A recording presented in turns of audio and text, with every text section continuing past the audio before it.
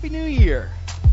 It is great to see you this morning, and so glad that you are here. If you have your Bibles, take them with me if you would, please, and turn to Ephesians chapter 3. Whether you have that in a print or in a digital form, you're going to want to follow along. We're going to read through an extended passage of Scripture there this morning, and it is great to have you here on this first Sunday in 2015, and so glad you're here. For some of you, it is a big deal, a new year. I know some people that just love that feeling of turning the page on the calendar, putting up the new calendar. It's like you get a brand new start, and they love that. For other people, they have very clearly said to me, it's just another day.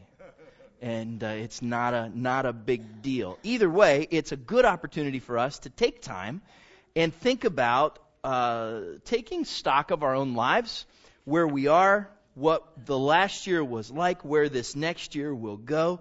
If you are in the process of making some resolutions, some of you do that, some of you don't do that. If you are, one of the resolutions that you may make may have to do with your physical person.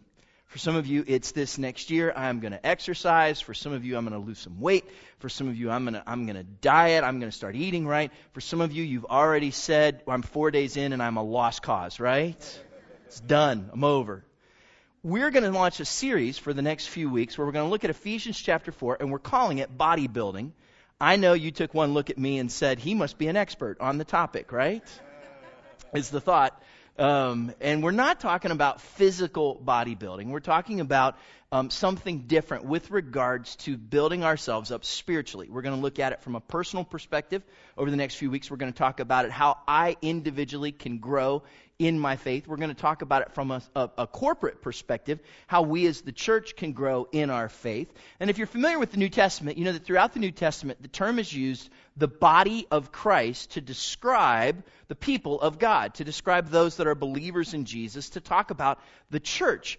And so that's where we get this title for this series of messages that we're calling Bodybuilding. Ephesians chapter 4 will be the passage of Scripture that we'll primarily look at over the course of the next several weeks. And let me share a couple of scriptures with you. Ephesians chapter 4, verse 12, when Paul is talking about the role of leaders in the church, he says their role is to equip his people for works of service so that the body of Christ may be built up. Do you see where we got that name? Body building. How do we build up the body of Christ? Here's another example of that. Ephesians chapter 4, verse 16, just a few verses later, Paul says, from Christ, the whole body, joined and held together by every supporting ligament, grows and builds itself up in love as each part does its work. So we're going to take these next few weeks. Here's who this series of messages is really for. For some of you, maybe you're new to Christianity. Maybe your relationship with Jesus Christ is a new thing, and you're learning about how do I grow in that? How do I know more about what my part is and what the role of the church is? Then this is going to be really significant for you. For others of you, you have an idea of what the church is or what the church should be like, but it's shaped largely by your experiences in the past. Maybe they were healthy, maybe they weren't so healthy. But what we're going to do is go back to Scripture and see what the Bible tells us about what the church should be like. Sounds like a good idea, right? And then for many of us, maybe we're very familiar with the church, we're familiar with this passage of Scripture, but it's a good opportunity for us to look at our own lives. Are we growing? And the role that God wants us to play in the life of His church. We often take time in the beginning of the year to talk about a series of messages that helps us to look forward and to look into the future, both for ourselves and for the church. We're going to talk about the vision that God has given to us as a church and look at this. And Paul's teaching in Ephesians chapter 4 will greatly help us with that. Here's how he begins. Ephesians chapter 4, verse 1. He says, as a prisoner for the Lord then, I urge you to live a life worthy of the calling you have received. Now, before we get into chapter 4, verse 1 causes some things to stir up inside of my head that I think we need to talk about first. Two things. Go back to that passage of Scripture on the screens and listen to what Paul says. He says, as a prisoner for the Lord then, that word then is very significant because he's pointing his readers back to the things that he already said. The book of Ephesians is a really interesting book. Paul wrote the letter to the church in Ephesus, which we now call Ephesians, because he loved this church. Ephesus was the city that Paul spent more time in as a pastor than any other. He started the church in Ephesus. He loved the people there. He invested in them. You can see this as you read through the book of Acts, as you read through this letter. He loved this church. So this letter, and it's one of my favorites in the New Testament, is very significant. Here's what Paul does. He takes the first 3 chapters and he outlines for them great theology. He talks to them about who God is and what He's done for us in sending His Son, Jesus Christ. He talks about how Christ's death and resurrection changed everything for us. We are no longer enemies of God. We went from being His enemies to being His friends. And we're all equal because of what Christ has done. Paul gives such a clear explanation in the book of Ephesians about what salvation is. And he does that in the first 3 chapters. Chapter 1, chapter 2, chapter 3. Then when you get to chapter 4 and on through the next 3 chapters, 4, 5, and 6, the second half of the book, he kind of shifts gears. He goes from theology to practice, from what we believe to what we do. You know those 2 things go together, right? What you think will determine who you are. Your values will determine your actions. What you believe will have great influence on how you live. And so what Paul says is, based on this theology, who God is, what He's done for us, this is how you should live your life. So when Paul says in Ephesians 4:1, as a prisoner for the Lord, then, he's pointing them back to everything he said in the first 3 chapters. He wants them to go back and consider the things that he's already said to them. So listen to what he says. As a prisoner for the Lord, then, I urge you to live a life worthy of the calling you have received. Paul, what are you talking about? What is this calling? The calling has to deal with the things that he already told us about.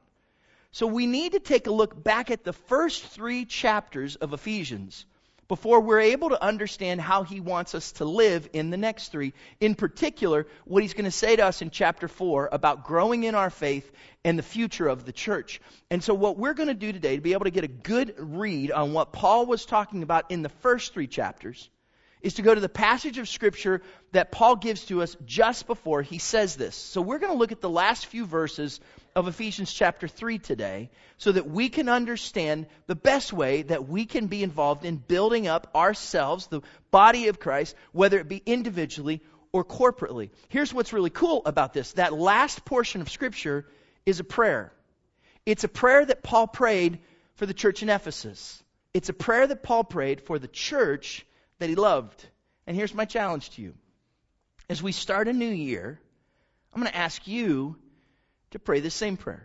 Here's your homework.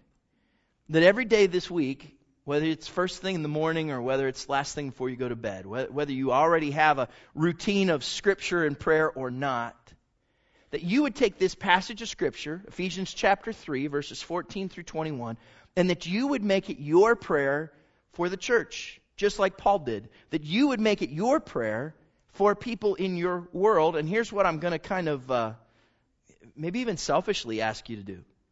Make it your prayer for yourself. In fact, today we're going to talk about praying in this way, in the sense of the first person, so that you will personally own this idea of this is how Paul instructs us. It's the model that he gives us for praying, and maybe very significantly as we go into a new year. So let me read this prayer to you. Ephesians chapter 3, beginning with verse 14. This is where we'll spend the rest of our time this morning. Ephesians 3:14, here's what Paul says. He says, "For this reason, I kneel before the Father, from whom every family in heaven and on earth derives its name. I pray that out of His glorious riches, He may strengthen you with power through His Spirit in your inner being, so that Christ may dwell in your hearts through faith. And I pray that you, being rooted and established in love, may have power together with all the Lord's holy people to grasp how wide and long and high and deep is the love of Christ, and to know this love that surpasses knowledge, that you may be filled to the measure of all the fullness of God. Now to Him who is able to do immeasurably more than all we can ask or imagine, according to His power that is at work within us, to Him be glory in the church and in Christ Jesus throughout all generations, forever and ever. Amen." Now that's a powerful prayer. We're going to take it and break it down this morning, and I hope this will help you as you go into a new year. Here's what I want to give to you. I want to give you 5 ways to pray for the year ahead. As you launch this new year, and I hope you'll take time to personally pray through this passage of Scripture over the course of this next week, let me give you 5 ways to pray for the year ahead. And we'll look at this as we go through. Let's pick up with verse 14, and we'll talk about the first way. Ephesians chapter 3, verse 14. Paul says, "For this reason I kneel before the Father." For this reason I kneel before the Father. How do we pray for the year ahead? Here's the first thing. I pray humbly. I pray humbly. Where do you get this idea? Here's what Paul starts with. He says, "For this reason I kneel before the Father." Now when you kneel, when you get down in a kneeling position, it's very significant. It shows that you understand that you are in the presence of someone who has more authority, who has more ability. It makes a statement. It is an act of humility. I kneel before the Father.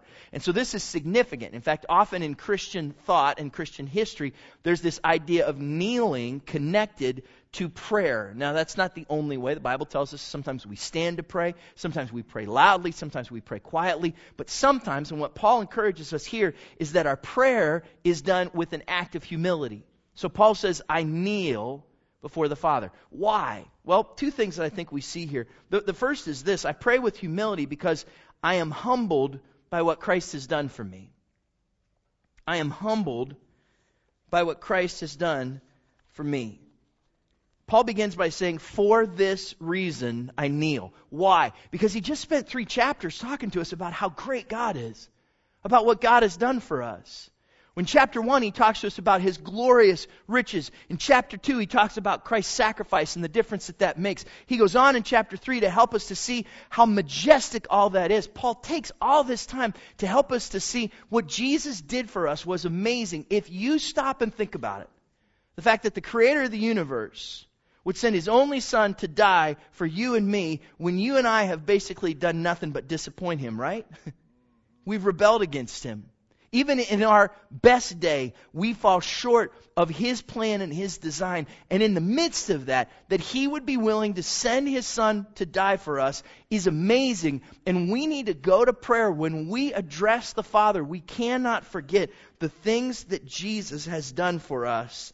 I'm humbled by what Christ has done for me. However, it's probably not our practice, because I'm real familiar with that. You tell me Jesus loves me, and I say, I know. I've heard it over and over again. I'm thankful for it. It's great. But here's how so many times we live our lives. We sing this little song. Jesus loves me, this I know. Or that's the way the story goes. I've heard it so frequently. It doesn't mean that much to me. Ouch. It's true, isn't it? I get used to hearing it. I know over and over again that Jesus loves me, and I fail to think about, what does that really mean? And maybe God sent some painfully mediocre singing your way today to remind you that when we say Jesus loves you, it's huge. Paul says, for this reason, because of what Christ has done for me, I bow my knee and I'm humbled by what Christ has done. He also says that I'm humbled when I am before the Father. I'm humbled when I am before the Father. He says, for this reason, I kneel before the Father. Now that word before just seems like a little word that's just in there to help us to understand. So much more significant when you look at it in the Greek. The idea is this: when I say I'm before the Father, it means we're face to face. We're eyeball to eyeball. We have relationship. We have communication that happens. So when you kneel before God, you do it not just speaking out into the void. We'll talk about that in a moment. You're humbly before the Creator of the universe. He knows you and He loves you, and He wants you to be able to communicate with Him with relationship based on an intimacy that you can have face to face with God Himself. That's why when Jesus taught us to pray, He said this, Matthew chapter 6, verse 9. This then is how you should pray. Our Father in heaven, hallowed be your name. Your kingdom come, your will be done on earth as it is in heaven. Look, when we pray, we don't go into prayer with a sense of entitlement. God, you owe me. When we pray, we don't go into prayer with a sense of frustration. God, this is wrong. When we pray, if we're going to pray in a way that's healthy, we go in with a sense of humility. Paul says, I bow the knee, and I remember what Christ has done for me, and I remember who it is that I'm talking to, and I'm humbled that I get to pray to my Father. And he expands that for us. So I want you to think about this. As you pray going into the year ahead, number one, pray humbly. Number two, look at what Paul says again in verse 14. He says, for this reason, I kneel before the Father, from whom every family in heaven and on earth derives its name. Here's a second way to pray for the year ahead. Number two, I pray to my Father. Number two, I pray to my Father. Now this is really significant for us to see and to know and to understand, because it tells us two things, one about ourselves, another about God. The first is this, that when I pray to my Father, I make this statement that I am a child of my Father. I am a child of my Father. That has to do with my identity. That has to do with relationship. Think about how God wants us to speak to Him. Now, Jesus, when He teaches us to pray, says, Our Father. When Paul shows us how to pray, he says He's praying to the Father. Why is this so significant? Because God is a king. He is the ruler of the whole universe. He is the king of everything. But when we pray, we don't necessarily pray to some far distant king who we can't have relationship with. And God is awesome and He is mighty and He's greater than anything. But when we pray, we don't call Him that like we're speaking out to something empty in the void that maybe is actually just angry with us. When we pray to our Father, someone who knows us and cares about us and has relationship with us. That changes the whole dynamic. So when you pray, you're not just hopefully putting something out there and maybe there'll be a holy echo that comes back. You are having conversation. You are communicating with someone who loves you and knows you. He is your Father. John chapter 1 verse 12, yet to all who did receive Him, to those who believed in His name, He gave the right to become children of God. Children born not of natural descent, nor of human decision, or a husband's will, but born of God. He's not just a king. He's not just the maker of the universe. He is your Father. And if your identity is in Him as your Father, then you can rest in that. You can find peace in that. You can find hope in that. Listen to what Jesus said to us. John chapter 10 verse 29. He says, My Father who has given them to me is greater than all. No one can snatch them out of my Father's hand. No one can snatch you out of the Father's hand. He loves you. And you can find confidence and identity in that relationship. I was thinking about this, and it made me think about this fact. I did not have a traumatic childhood. I had wonderful parents. I was very blessed. I had a great growing up, good family. I don't have anything to complain about. But I had, and I don't know why, and my mom's in the service, she probably doesn't even know this. I had like unrational fears as a kid. I don't know if you had any of this, but I can clearly remember that there were times when I would go to bed at night and I would be afraid that when I would wake up, my parents would be gone. Like I would just lay in bed and be afraid of this. Now maybe I was that kind of kid, and maybe Mom, you thought about leaving. I don't know how that played out. But I can honestly, I can remember laying in bed. I don't know if I thought they were going to get kidnapped or if they were just going to like hitchhike across the country. I don't know. But I would lay in bed and think, I'm going to wake up and my parents aren't going to be here. They're going to be gone and I'm going to be all by myself. And I'd have this fear. And I remember that in the midst of laying there and having that fear, there would be one sound that would bring me hope, and it would bring me peace, and it would bring me reassurance. And when I would have that fear, it would change everything. My dad's spiritual gift was snoring. Okay? And I could lay in my bed in my room, and I could very clearly hear him over in his room. And if I had that fear, and I was laying there, and if I could hear my dad snoring, that was the most wonderful sound. Didn't you think it was wonderful, Mom? I mean, it was, maybe not for her. But for me, you know what it meant? It meant he was there. It meant that as his child, I didn't have to worry. His presence was there. He was beside me. He was someone I could rely on. Here's the good news. When you pray, you don't just pray out empty into the universe. You pray to your Father, and He doesn't snore. Isn't that good news? He hears you wide awake. So Paul says, when you pray, pray to your Father. On one hand, because you're His child. Here's the second thing, because my Father is the source of all things. My Father is the source of all things. What does Paul say? He says that every family in heaven and on earth derives its name from Him. You know what that means? We all come from Him. We all find ourselves from Him. He is the source of our lives and of everything that we have. My Father is the source of all things. Now, I don't know what you're facing in the year ahead. I don't know what's going to come your way. I don't know what you're going to be up against. I don't know what kind of call you're going to receive. I just know this, that in the year ahead, as you face those things, God is there for you. He's alongside of you. And He can be the source to help you in the midst of everything that you face. Because there is no limit to His power. There is no hindrance to His capability. My Father is the source of all things. Now, if you were looking for the source of a great gift, let's say you were going to buy something and you wanted to buy something wonderful for me, maybe for your spouse, maybe for a good friend or family member. If you were going to buy something extravagant, would you go to the 7-Eleven? I'm going to challenge you today in your thinking. Matthew chapter 7, verse 11.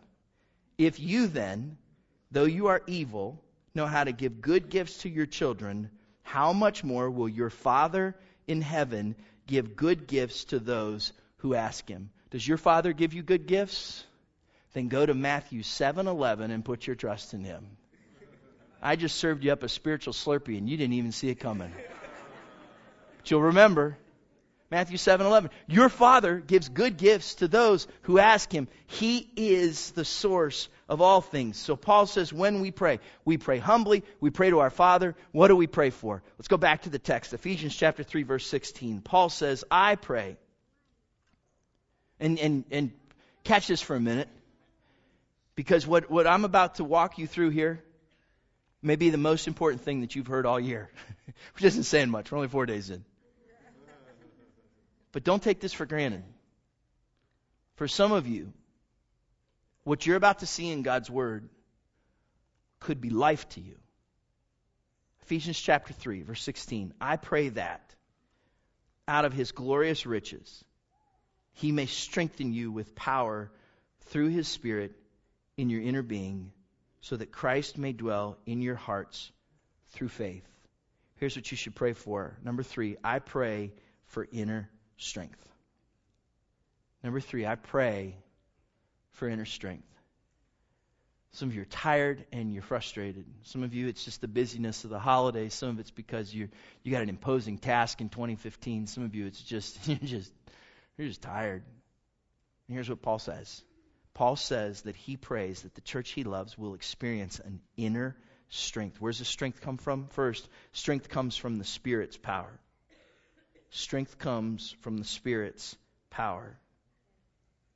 The Bible tells us in the Old Testament that it's not by might, it's not by power, but it's by my, does anybody know? Spirit, says the Lord. In fact, Romans chapter 8 tells us that the Spirit helps us in our weakness. He comes alongside of us and He gives us what we need. He empowers us. He fills us. You know, sometimes you have a device that you put batteries into it, and it works and it runs for a while, and it does pretty good, but then eventually the batteries start to lose their power, don't they? And what you have to do is you either have to replace them, or here's the great thing, you recharge those batteries and put them back in. And for many of you, you're the vessel, you're the tool, and you've been trying to do it on your own strength and power, and you're just running out. And God wants you to know that He can strengthen you. He can recharge your batteries. He can help you. Now, if there's work that needs done, you can't just pray, God, do the work. You got to do the work, but He'll empower you. If there's decisions that you've got to make them, but He'll empower you. If there's a conversation you need to have where you either need to repent or you got to speak the truth in love and you're not so sure you can do it, you've still got to have the conversation, but you don't have to do it on your own. He will empower you. That test you've got to take, that project that you have to complete, whatever it is, He will come alongside of you, and He promises you that out of His glorious riches, He will strengthen you with power. He will recharge you if you'll look to Him. And for some of you, the reason you're struggling, the reason you're frustrated, the reason you're tired or disappointed is because you've been trying so hard on your own and you fail to say, God, I need You to strengthen me. Lord, I need Your power. Romans chapter 8 verse 11 tells us this, and if the Spirit of Him who raised Jesus from the dead is living in you, He who raised Christ from the dead will also give life to your mortal bodies because of His Spirit who lives in you. Strength comes from the Spirit's power. Hurricane Andrew hit South Florida in 1992, devastating what it did to that portion of our country. There was a woman whose house was severely damaged by the hurricane, and when she got back, she realized that she had no electricity. The other thing she knew is that she had no money. And so she decided, I'll just make the best of it.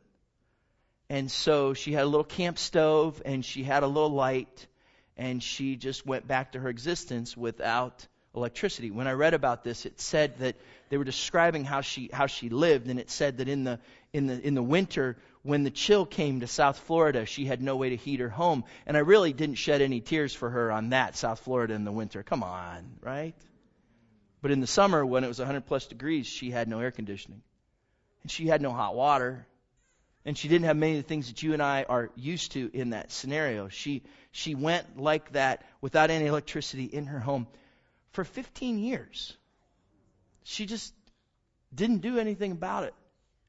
And one day, somebody said something to the mayor of that town, and the mayor said, this isn't right. And so he pulled some strings and had an electrician go over. Do you know the electrician went over, and in about 3 hours, she had power back to her home. It really wasn't that big of a deal. It was able to be fixed. She just didn't do anything about it. She went all those years living an existence that she didn't have to live because she hadn't found the source of the power that was readily available to us. Do you see where I'm going with this? For some of you, you're tired and you're frustrated and you're struggling, and you've gone year after year living without the power that Scripture says is right there available to us if you'll just ask for it. See, strength comes to us from the Spirit's power. He also tells us that strength comes from Christ's presence.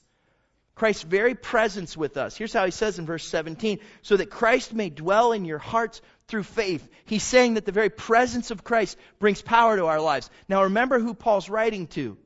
He's writing to the church that is filled with the Ephesians in the city of Ephesus. And if you look at the history of that time, if you walk through the book of Acts, you'll know that the city of Ephesus was a center for idol worship. They actually manufactured false gods there. It was a place that was steeped in worshiping false deities. And what Paul is saying to the people there, he says, look, in the midst of a city, in the midst of a world that worship things that just aren't real, things that can't help you, the one real God, He actually dwells with you. And the presence of Christ will bring you strength. You don't have to flounder on your own. The very source of strength is right there with you, which is why Paul says this, Philippians chapter 4, verse 13, I can do all this through Him who gives me strength. So when you pray humbly to your Father, ask Him for strength in your inner person. Here's a fourth thing. Let's go back to the text, Ephesians chapter 3, verse 17. Paul says, and I pray that you, being rooted and established in love, may have power together with all the Lord's holy people to grasp how wide and long and high and deep is the love of Christ, and to know this love that surpasses knowledge, that you may be filled to the measure of all the fullness of God. Fourth thing Paul encourages us, number 4, I pray for love. Number 4, I pray for love. In fact, he spends the most time in this prayer talking about that idea of love. If we were to describe God in one word, in fact, the Apostle John did in 1 John, he says this. He says, God is love. So God is centrally love. It's at the heart of who He is. If you had to just sum Him up with one attribute, the attribute Scripture tells us is that He is love. So what does this tell us? 3 things out of this. 1, the love of Christ should be my foundation. As I pray, I need to realize that the love of Christ should be my foundation. Here's what he says. He says that you should be rooted and established. That you're rooted, the King James Version says, and grounded in love. 2 interesting pictures that he paints there, because when he uses the word rooted, he's pulling that from the agricultural world. Because a plant has roots that go down into the ground, right? And they make it secure, and then the nutrients come from that. And based on how those roots go, then that's the fruit that comes out of that plant. So Paul says this, your foundation, you should be rooted in love, and as a result, there should be fruit that comes out of your life that shows love. Not only are you rooted, but you're established, you're grounded. That's not an agricultural picture, that's a construction picture. That comes out of the idea that there's a foundation. So your life is both tied into and set upon the idea that the love of Christ is in us. Now that's critical for us to realize, because if that's true, then the fruit that comes out of our life, the foundation of who we are, should be love. And that's really central to this whole series that we're talking about. Are you growing in your faith? Do you see more and more evidence in your life of the love of Christ at work in you? Do you see it in the way you interact with others? Do you see it in the way you deal with the challenges that come your way? Is it evident in how you face the issues and perceive the challenges of the world around us? Is love a fruit that comes out of your life as a church, as an individual? Here's what Paul says, Galatians chapter 5, verse 6. For in Christ Jesus, neither circumcision nor circumcision has any value. The only thing that counts. Isn't that huge? Listen to what he says. The only thing that counts is faith expressing itself through love. It's paramount to who we are.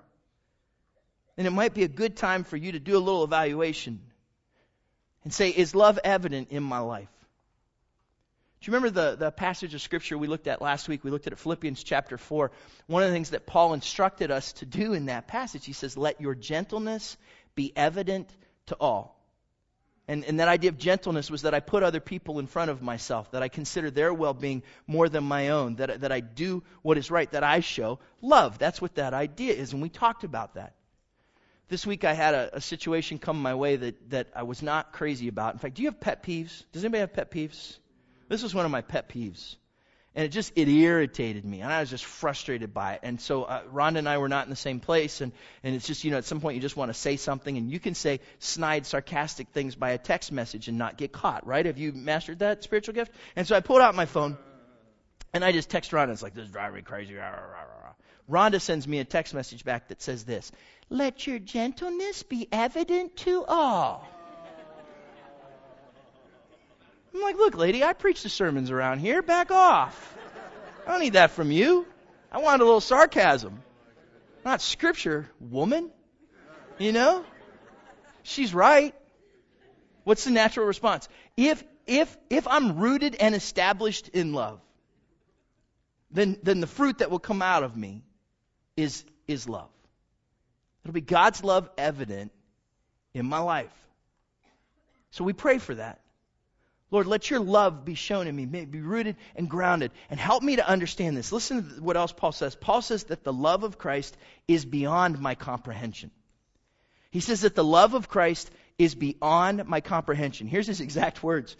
He says, may you have power together with all the Lord's holy people to grasp how wide and long and high and deep is the love of Christ, and to know this love that surpasses knowledge. The love of Christ is beyond my comprehension. Listen to what he said there, because this is crazy. He says, I hope you will understand that God's love is something you cannot understand.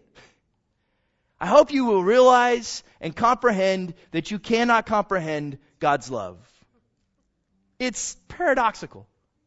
It's crazy. He says, I want you to understand what you'll never be able to understand. How big God's love is. Have you ever been to the ocean? You stand on the shore and you look at it and you just say, that's huge. And eventually you just kind of look at it long enough and you realize, I will never be able to comprehend just how big and deep and wide that thing is. And once you understand that the ocean is too big for you to understand, then you really understand how big it is, right? Paul says, God's love is so big and so great that you'll never get it. And once you realize that you won't get it, that's when you really get it. That's when you really understand that your sin does not limit His love. And that your failures does not limit how deep His love is for you. And how lost you think something is has no bearing on how great and wide and far God's love can reach. There's no limit to it. And once you understand that you can't understand it, then you really understand just how great His love is. Do you understand? I'm confused, but I think I got it. His love is great. His love is our foundation. His love we cannot comprehend. And let me give you one last thought on this, that the love of Christ supplies the fullness of God in our lives. That the love of Christ supplies the fullness of God in our lives. Paul says that he wants us to know this love, that you may be filled to the measure of all the fullness of God. that He's what's at the heart of our lives, that who we really are is exemplified in the person and the love of Jesus Christ. You ever gone to the grocery store? Let me just give you an example. Maybe you go to the grocery store and you want to buy a bottle of juice and you pick up, let's call it something a little obscure. It's pomegranate juice, okay? And you go in, you're going to pick up some pomegranate juice, and you look at it, and on the label it says it's 100% juice. And you're like, cool, that's great, that's what I want. And then you turn it over and you start reading the ingredients. And you see that there's all these ingredients, and after you get through several of them, then you see that it says that there's pomegranate in it. And you're like, I thought this was all there. But there were all these other kinds of juices, and there's water and all this stuff. And there's just enough pomegranate in there so that you taste it. It's flavored like pomegranate juice, but it's not filled with pomegranate juice. Have you ever had that happen? You're like, that's shady, right? Here's my question. Are you filled with the love of Christ, or do you just have a little flavor of it? Is God's love what fills you? Is Jesus what's at the heart of you? Or do you just have enough flavor that people think that that's what there, but that's not what's really there? If I took you and turned you over and looked at your ingredients, it would be quite frightening, right? But if we looked at your ingredients, would we find that the main ingredient in your life is Jesus? Is it His love? Because at the heart of what He wants to do is to have you be so filled with who He is that it determines who you are and how you live. That's why Paul says that when you pray, that I humbly pray to my Father, and I ask Him for inner strength, and I ask Him for love. And let me give you one last thing. Number 5, I love this. Ephesians chapter 3, verse 20. Now to Him who is able to do immeasurably more than all we ask or imagine, according to His power that is at work within us, to Him be glory in the church and in Christ Jesus throughout all generations, forever and ever. And all the church said, Amen. Here's what Paul says there. He says, when you pray, number 5, I pray for more. God, give me more. Give me increasingly, exceedingly, abundantly more, immeasurably more. Here's what he tells us. He tells us that God can do more than I can ask. He can do more than I can ask. He can do more than I can comprehend. Sometimes when we pray, we say, God, I wish you would do this. God, I think you can do this. And He can do more than that, immeasurably more than what we can ask. In fact, the trick is this. He knows what we need even before we ask. Matthew chapter 6, verse 7. And when you pray, do not keep on babbling like pagans, for they think they will be heard because of their many words. Do not be like them, for your Father knows what you need before you ask Him. So God can do more than I ask, but also God can do more than I imagine. He can do more than I can even comprehend. Not just what I can ask, but God can do more than I can imagine. He's not confined or limited by what's in my head. He can do so much more. I read a story this week about a guy who, and I don't know what he did, but when he was in the 6th grade, he did something very significant. So much so that his parents wanted to congratulate them and show him how wonderful they thought what he did was. And so what happened was his dad said, "Come on, let's get in the car." And they went to the store. And again, I don't know what it was, but they walked into Kmart. He said Kmart. Does anybody remember Kmart? Remember Kmart? So this story was a while back. And he walked into Kmart and said to his son, "Look, son, anything in here you want, it's yours. Your mother and I are so proud of you. We're excited for what's going on in your life, and we just want you to know how much we support you. So anything in here that you want, you buy it." He was like, "Whoa, this is awesome." And he started looking through the store and saw all this stuff and thought about how much money his family had, all these different things. And he's like, "Okay." And he picked something out that was about $50 worth. And he said, "Dad, can I get this?" Dad's like, "Anything you want." So he bought it, and it was nice, and he loved it, and he enjoyed it. Years later, his dad told him the rest of the story.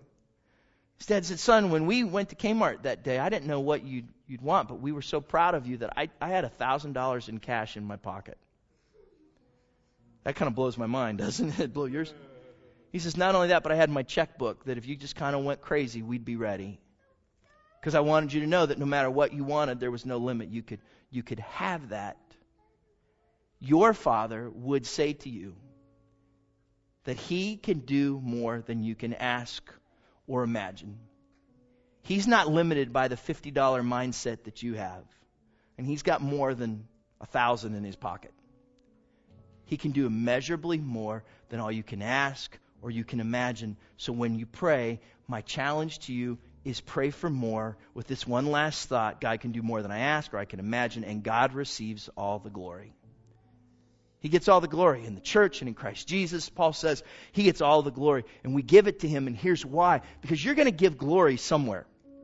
You're going to give glory to a person. You're going to give glory to yourself. You're either going to receive it, you're going to give it. It's kind of like the breath that comes out, the wind that comes out and blows. Glory is just going to happen naturally. Now here's what happens. If you give glory to yourself, it's like blowing up a balloon.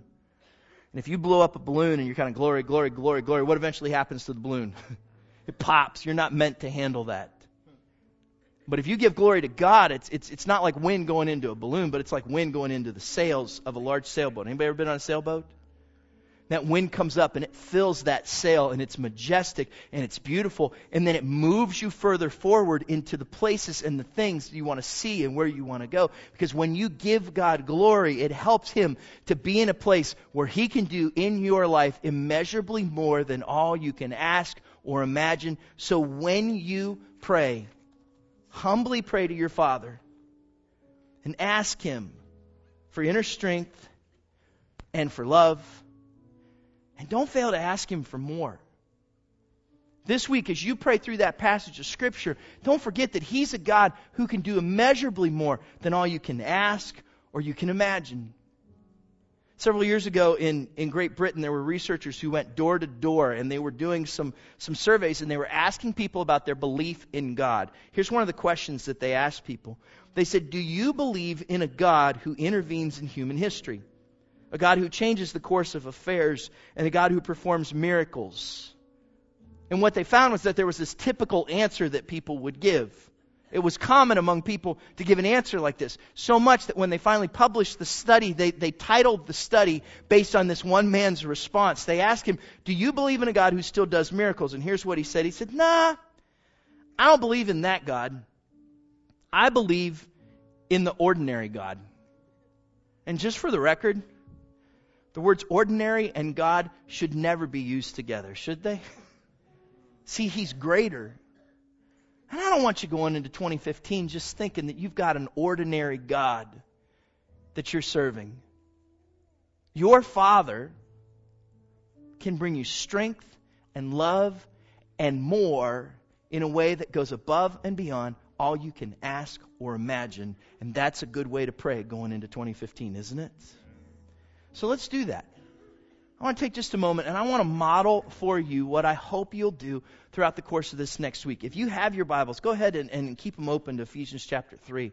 And I want to lead us in this prayer. I'd love for you to see it in front of you as we pray. And here's what we're going to do. I'm just going to simply pray through this passage for the year ahead and ask God to help us as we lead and as we live and as we serve Him as we go into 2015. And here's what I'm going to do. I want to practice like Paul did. And he says, for this reason, I kneel before the Father. And I'm going to kneel here as we lead in this prayer. And here's what I'm going to challenge you to do.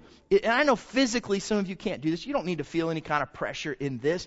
But if somehow God maybe spoke to you through this today, you're physically able, and you might say, God, I need your strength. I need your love. God, I need you to do immeasurably more. Then I'd invite you to kneel right where you are. You might want to just kneel right where you are. You might want to turn and kneel at your seat. I came in last night to make sure that you can do it. You can do it. I'm not saying it's going to be comfortable, but you can do it. But let's just take a moment, and if maybe God's speaking to you through His Word today, I'd challenge you just to kneel even right where you are, and let's make this our prayer together today.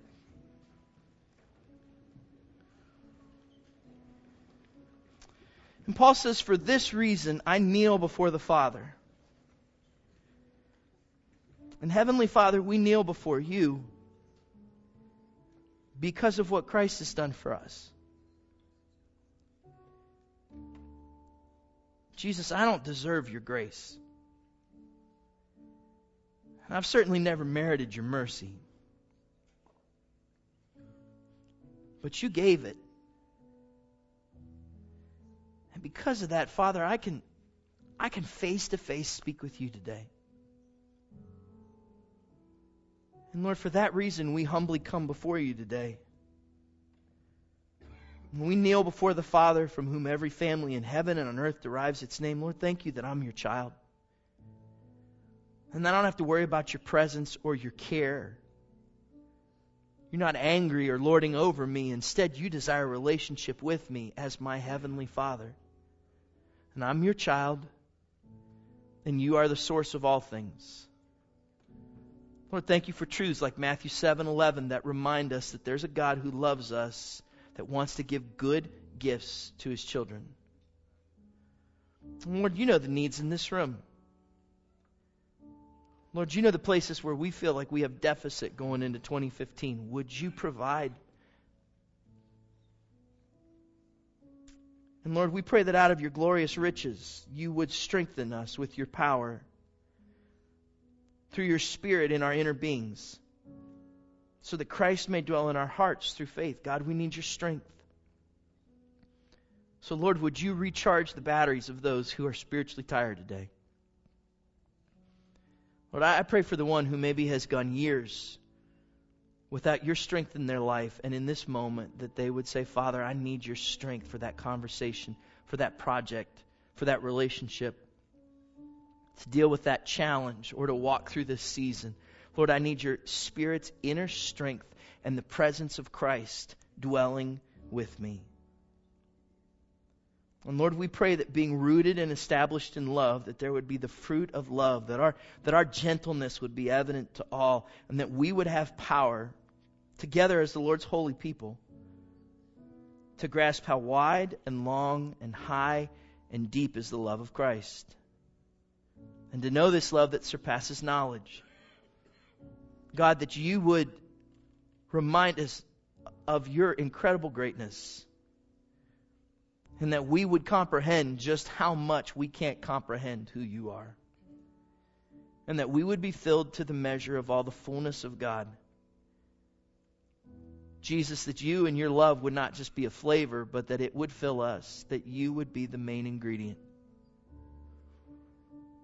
And now to Him who is able to do immeasurably more than all we ask or imagine, according to His power that is at work within us.